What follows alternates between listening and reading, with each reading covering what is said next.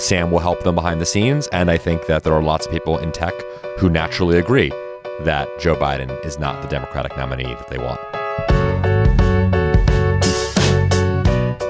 Welcome to the Powers That Be Daily, Puck's podcast focused on the intersection of Wall Street, Washington, Silicon Valley, and Hollywood, and the players who run it all. I'm Peter Hamby. It's Wednesday, December 13th. Today, I'm joined by Teddy Schleifer, who has the scoop on a new super PAC launched by friends of AI entrepreneur Sam Altman. And the group is backing Joe Biden's long-shot Democratic primary challenger, Dean Phillips. Does Altman think that Phillips actually has a shot against the president? Teddy has the latest. And later, Eric Gardner swings by with an update on Donald Trump's upcoming 2020 election interference trial, Trump's claim that he has absolute immunity in the case, and how prosecutor Jack Smith is trying to play four-dimensional chess with the Supreme Court. We'll discuss all that and much, much more on today's episode of The Powers That Be.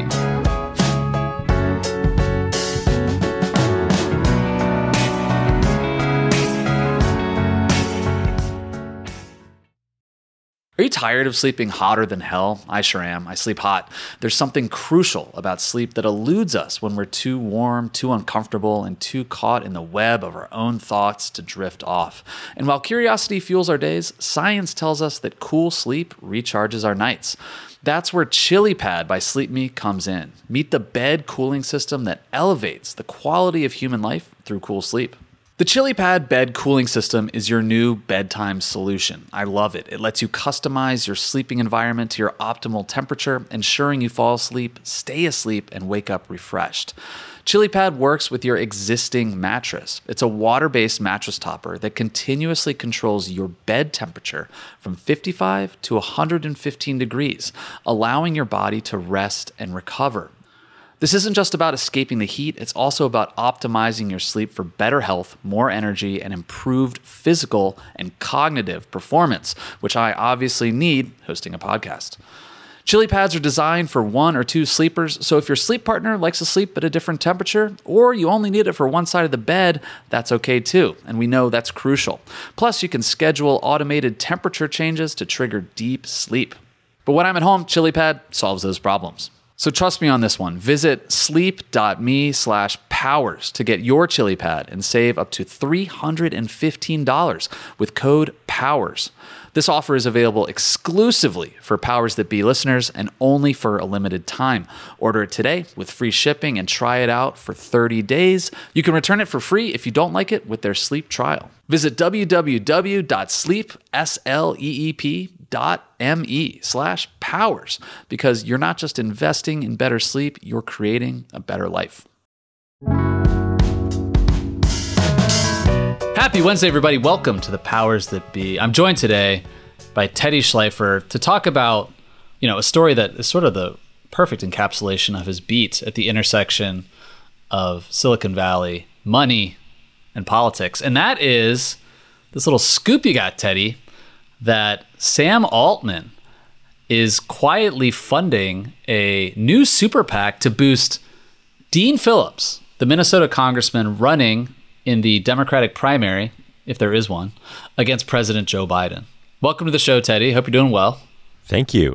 So one thing, Sam himself is not currently funding it, but Sam's people are sort of behind it. I don't know if that makes you feel like this isn't quite the scoop of all scoops, but behind the scenes, Sam Altman, who is one of the most well-connected people in Silicon Valley, the fact that his people are setting this up certainly makes Sam very, very connected to it, even if he himself is not currently planning on funding it. You've done some really good reporting this whole cycle about big donors promising to pony up, for example, Larry Ellison for Tim Scott, and then not really coming through later. So it's clear that some of these rich fellas like to put their toes in the water and see what happens before fully committing.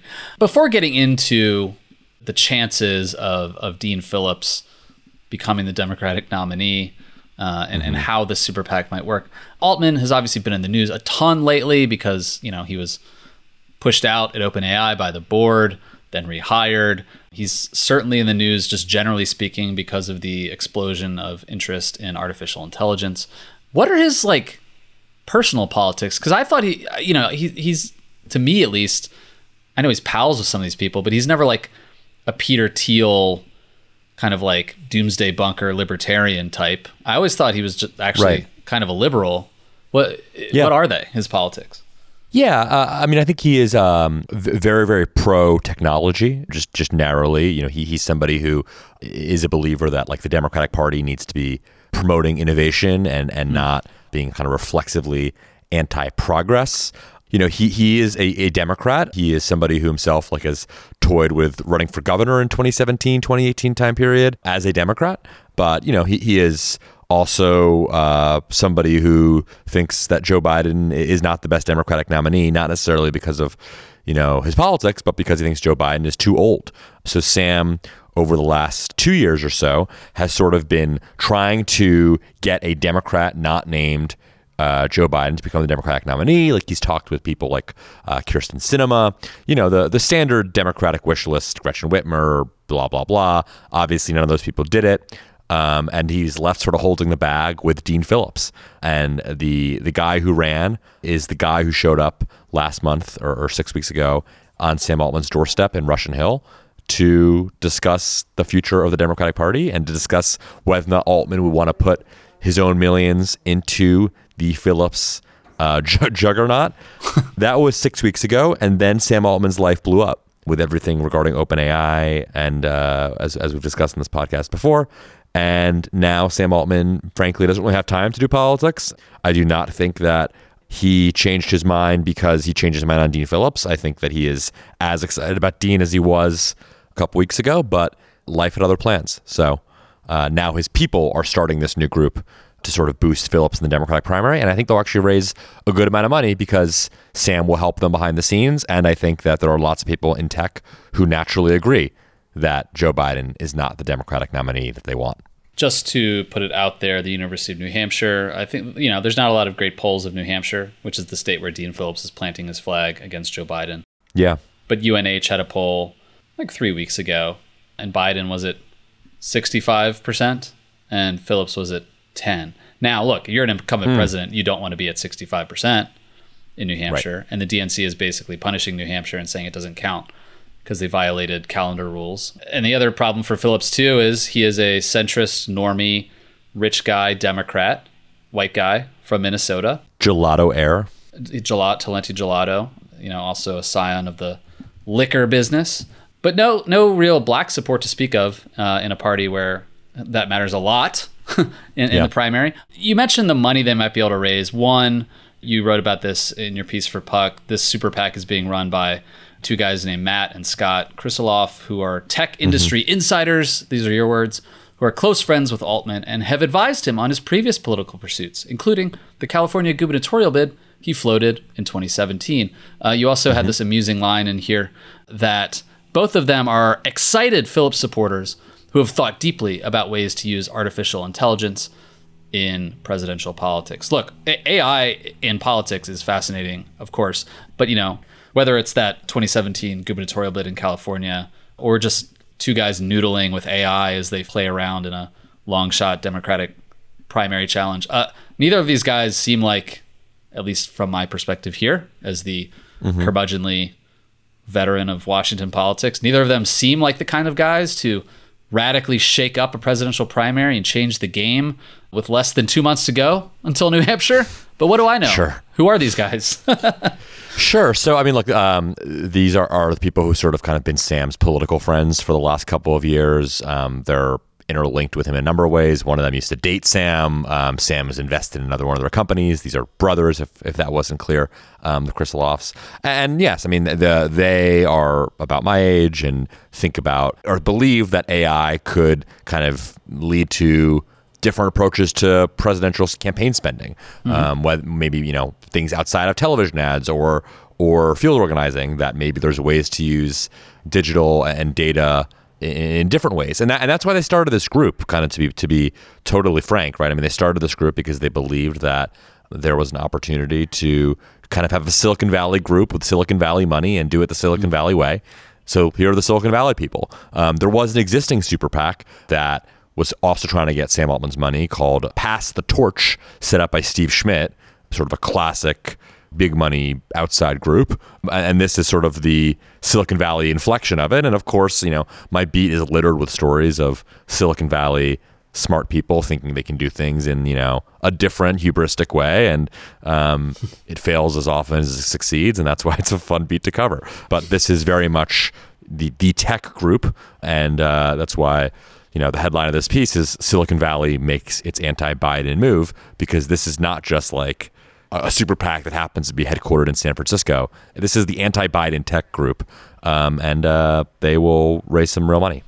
You write that they've raised $500,000 since this group started. Yeah, that was in the first 6 days. Yeah, so sure, but they're just getting started. I mean, this piece is sort of the unintentionally is the flashing deposit now sort of icon on their screen. So anybody who wants to make a Dean Phillips Super PAC contribution now knows where to go. Well, you also float the idea, though, that there are tech-focused liberals in the Valley. There are also mischief-making contrarians who don't like Joe Biden. And, is there a chance that like Chamath or like David Sachs, or anyone else in their, tech VC orbit could funnel some money into the super PAC? I mean, that seems possible, right? Yeah, I mean, Dean Phillips was on the All In podcast the other week, which is the the Bible for the kind of the archetype tech person you're thinking of. Phillips went to some poker game. I reported in the story a couple weeks ago with a bunch of tech people, that are kind of leaning right. And look, I mean, there are tech people who are definitely not Democrats who were giving money to RFK when he was, running as Democratic presidential candidate. So this is going to be a combination of kind of mischief making and real support. But clearly, whether or not it's mischief making or real support, what these people share in common is they're not excited about Joe Biden, and then the money flows downstream from there. They aren't alone. There are a lot of people out there, Teddy, who aren't excited about Joe Biden. Thanks for joining me, buddy. You bet. When we come back, Eric Gardner's here to discuss Trump on trial for election interference.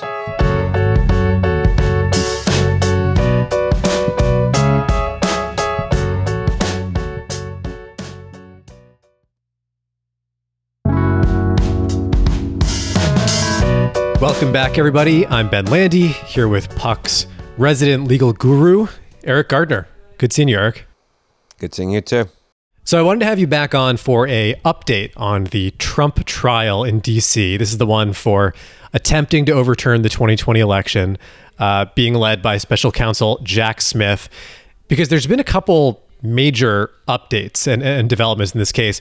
But first of all, this trial is actually coming up really soon. I actually sort of lost track of the timing, but it's currently scheduled to begin on March 4th, which is the day before Super Tuesday voting. Eric, were you surprised at all by how quickly this case has moved, or the fact that Trump's lawyers haven't been successful in getting it delayed at all?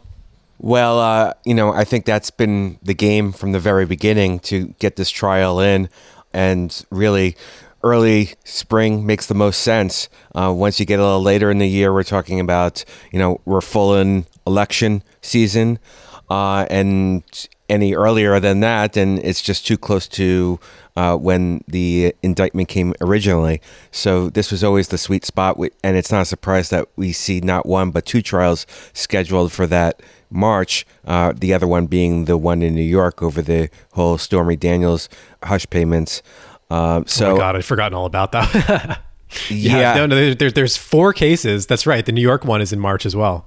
Yeah, and the funny thing about that case is the New York judge has kept it on the calendar just in case Trump is successful in moving the D.C.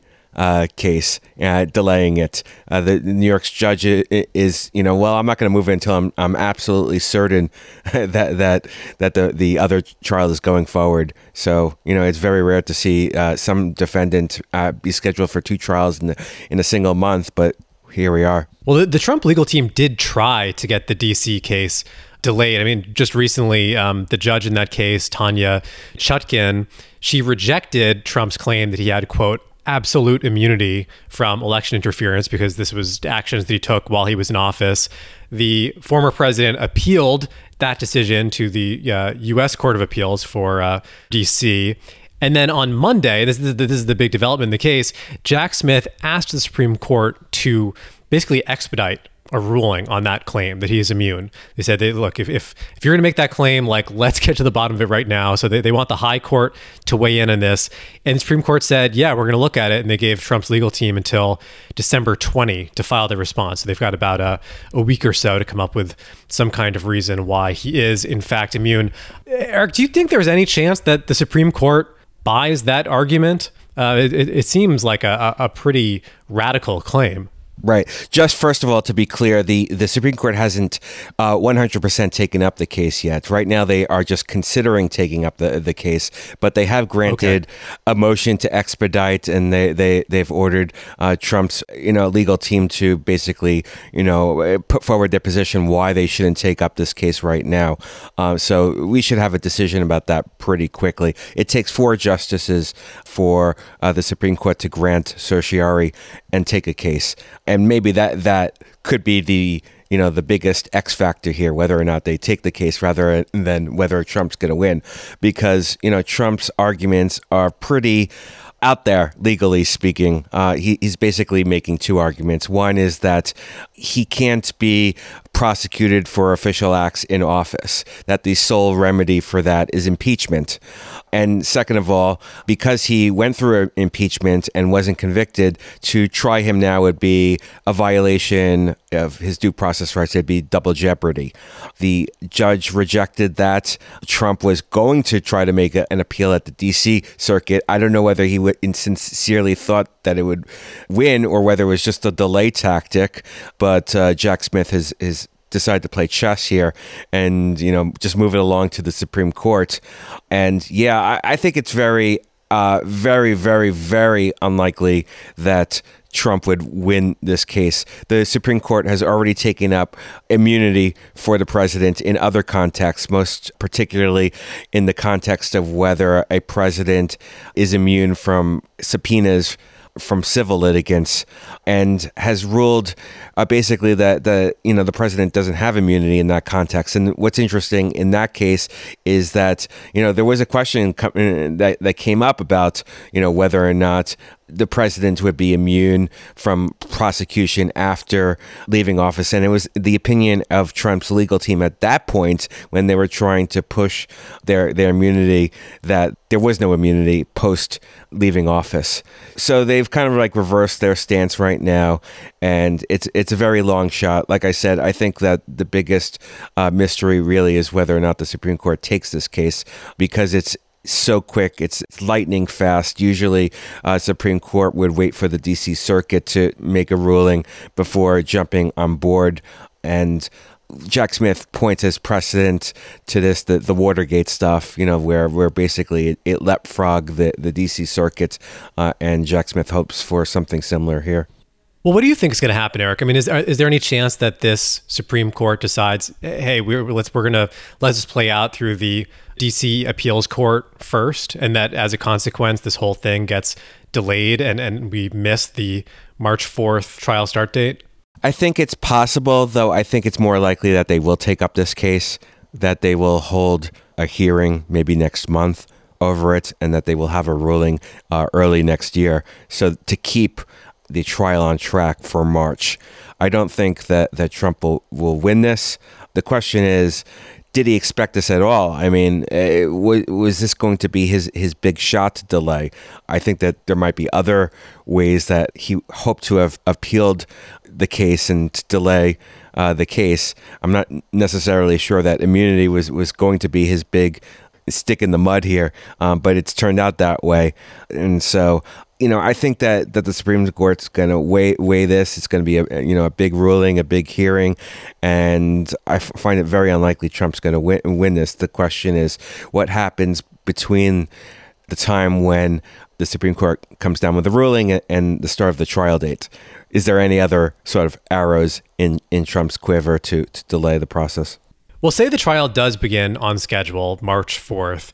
How long do you expect the trial would actually go on for? And when do you think we could be looking at a verdict or looking at sentencing? Because each of these dates and what happens on them could have a huge, huge impact on the Republican primary, obviously. I mean, Trump's ahead by a lot right now. I mean, he has this sort of indomitable lead in Iowa, in New Hampshire, and all the places he needs to win. But maybe voters have a change of heart when this becomes more real for them, when it seems like there is a possibility that the party's nominee could actually be facing time in jail, that causes a real shift at the last second, that we see a surge for Nikki Haley or Ron DeSantis.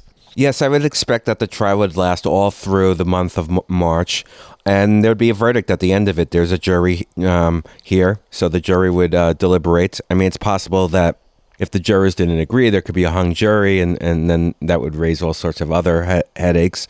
But I'd expect there to be a verdict at the end of it. And I think you're absolutely right. I think if just based on what I've seen from polls, there is a sizable amount of people who say that a conviction would matter in their deliberations to them. I think it would inject a lot of uncertainty about the entire situation. Now, what sort of penalty Trump would face is another huge question, whether he'd face jail time, whether it'd be home confinement, whether there'd be a delay for after the election, whether there'd be the other trials going forward at that same time. I think, there's lots of different questions going forward. It would certainly raise a lot of chaos in the Republican field. I think that, a sizable amount of electors might start wondering whether they should, bring forward different candidates. Buckle up, folks. I think things are going to get very crazy in the next few months. Totally. I really don't think it's sunk in on some level that this is a guy who's facing 93 charges. I mean, that's a number that Democrats throw around a lot, but I think that a lot of Republican voters just for one reason or another have not truly engaged with. But Eric, last question for you. Obviously, we talked about the Trump legal team would like to delay all of these trials, all four of them as much as possible until after the 2024 election, even better. Because in at least two of those cases, this is the election interference trial and the classified documents case in Florida, those are cases where Trump, if he were president, could presumably order his attorney general to drop those charges if they were still going on by the time he's back in power. But what happens to the local cases in Georgia and New York? Again, this is just sort of with the thought experiment that Trump is elected again. Would he have power to stop those cases, or is there any kind of legal precedent that says that he couldn't be prosecuted while he's president? Yeah, so we're now getting into another tricky area. He doesn't have unilateral power to stop those state cases, but there is, good arguments to be made under the Supremacy Clause that the state prosecutions couldn't go forward. I expect that this would be yet another issue that might go to the Supreme Court. So I don't know. I'd feel very doubtful that these state prosecutions would go forward while Trump was in office. So I think that if he wins the election, it very well may be that he escapes prosecution for many, many years and maybe altogether. Well, we're truly in unprecedented territory here, Eric, but I appreciate you trying to game out how all this might play out, and we'll see what happens. We're getting closer and closer to that March 4th date. If that trial is not delayed, we will soon have the remarkable scene of a former president running for president again on trial for attempting to overturn the 2020 election. Eric, thanks as always. My pleasure. Thanks so much for listening to another episode of The Powers That Be. As a reminder, The Powers That Be is the official podcast of Puck. We'd like to thank Ben Landy, Liz Goff, and Alex Bigler for their editorial and production guidance. If you like what you hear, please share with a friend. It really helps us keep delivering the inside scoop that only Puck can offer. Follow us on Twitter at Puck News. I'm Ben Landy. See you tomorrow. This has been a presentation of Odyssey. Please listen, rate, review, and follow all episodes wherever you get your podcasts. The Powers That Be Daily is executive produced by John Kelly, co-founder of Puck, Bob Tabador, and Ben Landy, executive editor at Puck.